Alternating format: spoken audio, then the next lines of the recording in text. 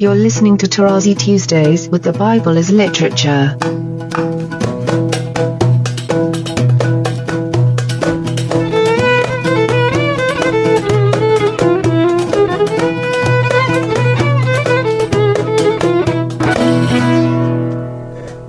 Hi, this is Father Mark Boulos, and you are listening to Tarazi Tuesdays with the Bible as Literature podcast. This week, Father Paul reminds us that the scriptural God is a judge who decides to behave as a loving father, but is not essentially father. I am delighted to introduce Father Paul on the Bible as Literature podcast, Tarazi Tuesdays. Interestingly, Jacob has a dislocated hip, and then the law reminds you always that you are the progeny of someone who is limping, and more specifically, someone who was made to limp by the will of God, which does not negate that God will bless, but this is a reminder that the blessing comes out of the goodness of God, not because you earn it. This may be complicated for my hearers, but I believe it's high time that they would make the effort, not so much to understand me because it seems impossible for them, but to make the effort to take the decision to start learning Hebrew. The biblical Hebrew, and not through the more recent grammar books that systematically, whether written by Jews or Christians, translate yarash, which technically means to inherit, into to possess. Which, by the way, the old Winegrin does not do. In his lexicon dictionary, he doesn't give also as a possibility that yarash would mean to possess. And that, again, my friends, is sacrosanct for me. And I'm appealing to you to listen carefully and check. But unfortunately, if for you to check you go and ask your pastor or your professor at the School of Theology or the latest book published by your organization, you're not talking with me. You're not listening to Scripture. And I believe that this is the intention of the text, and I showed you, and I'm taking my time here to show you that it has been prepared for in the story of the circumcision in Genesis 17, where we have the change of the name Abram into Abraham. And in that case, it's so obvious, you can't miss it. And I'm submitting to your consideration that this is what's happening here. And if you notice, the author is taking his time to linger on the fact that Jacob did not snatch his victory against the man of God, because he was marked in a way that will affect his entire progeny. And he was blessed, and Jacob called the name of the place, saying, Peniel. And then in the following you have Penuel, which in Hebrew means the face of God. Notice, it is against Bethel. He did not build anything to remember this encounter.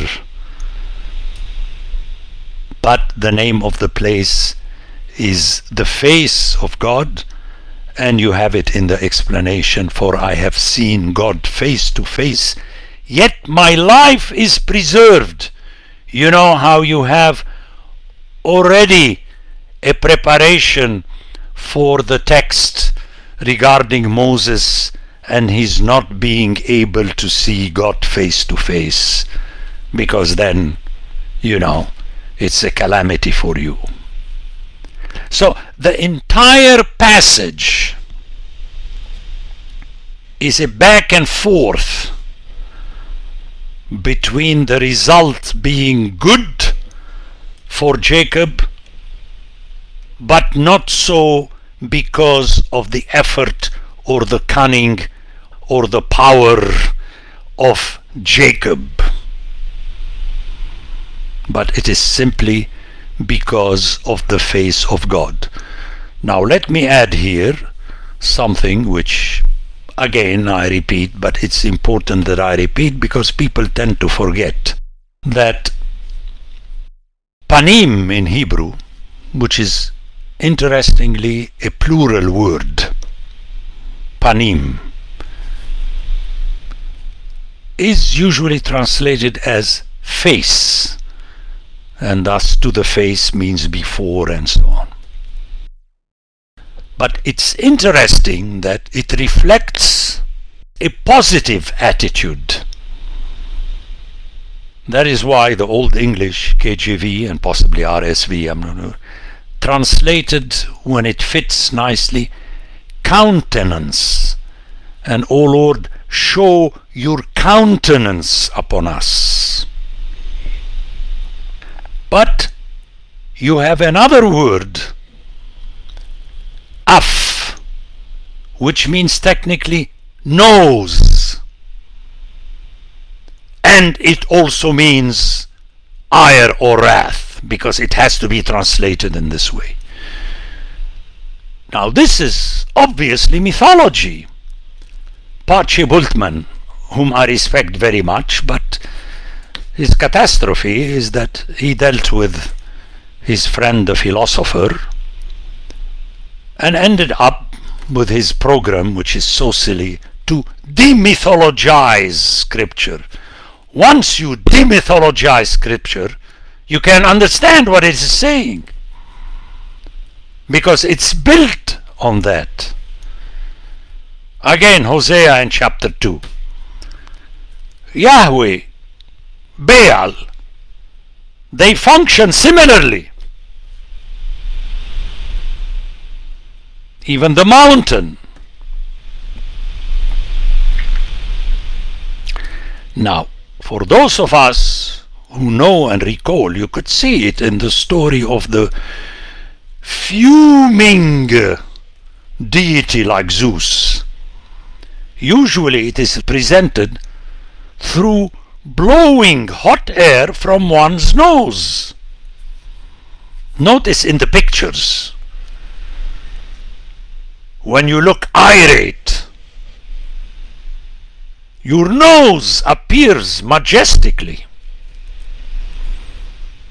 Your eyes are practically not seen, which means your face is effaced. It disappears.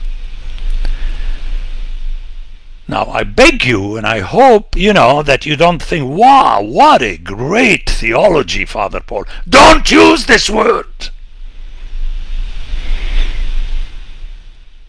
I'm not theologizing, because the theologian is Callistus Ware, who said once in a talk at St. Vladimir's, God cannot be angry with a stress, with anger. What are you talking about? This is not our God. And an older student of mine, she's a lady older than I am, she's still living, you can check with her, and she's not a fan of mine, she just respects me. She nudged me. This is the best story of my life. She nudged me and commented on her idol, Callistus Ware. Father Paul, he hasn't read Ezekiel.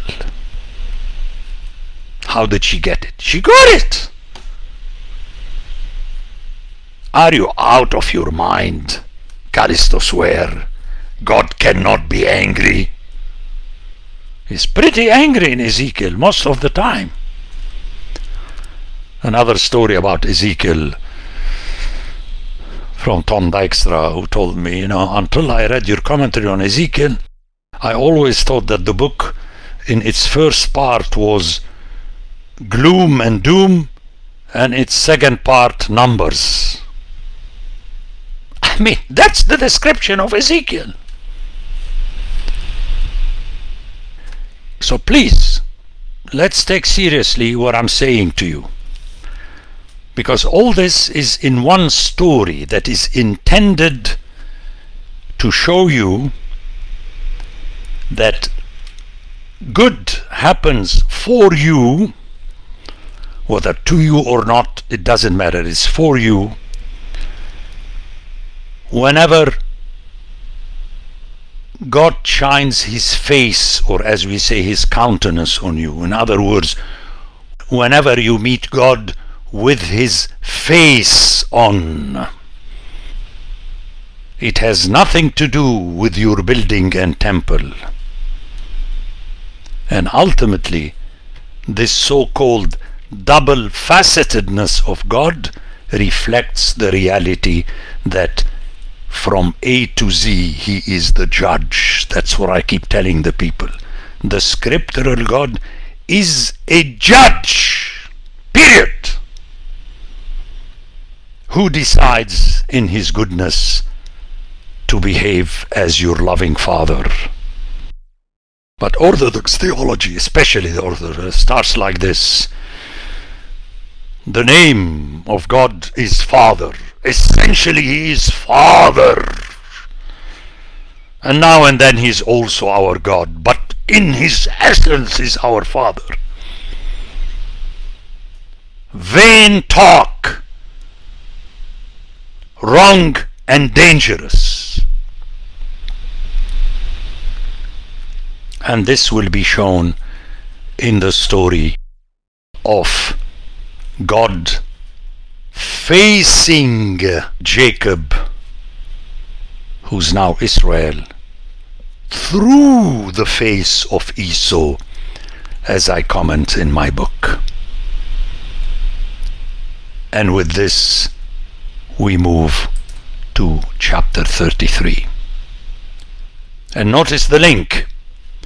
Let me go back to 32 and then come to 33.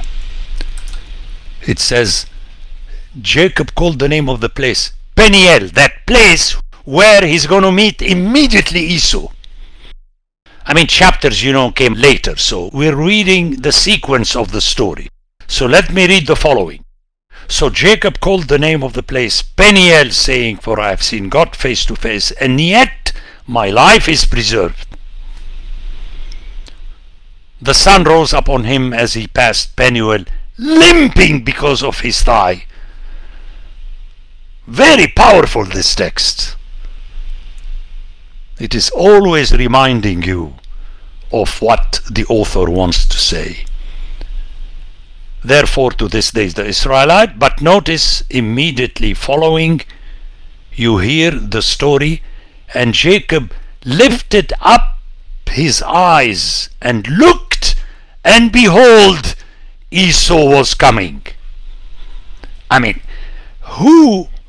any one of us, without being trained into literature, will hear that the smiling face of God reached Jacob, now Israel, in Esau, through the face of Esau. And if you're not convinced, the author will convince you, because he will play in this chapter on the misunderstanding of Esau by Jacob, whereas Esau is going to tell him, well, my dear friend, you've always been my brother. It is a fantastic text. So when you are full of yourself that you are the chosen one in your silliness, read chapter 33 and remember that you are not Esau. Actually, you don't want to be Esau. No one wants to be Esau, but you are Jacob Israel. The Bible as Literature is a production of the Ephesus School Network.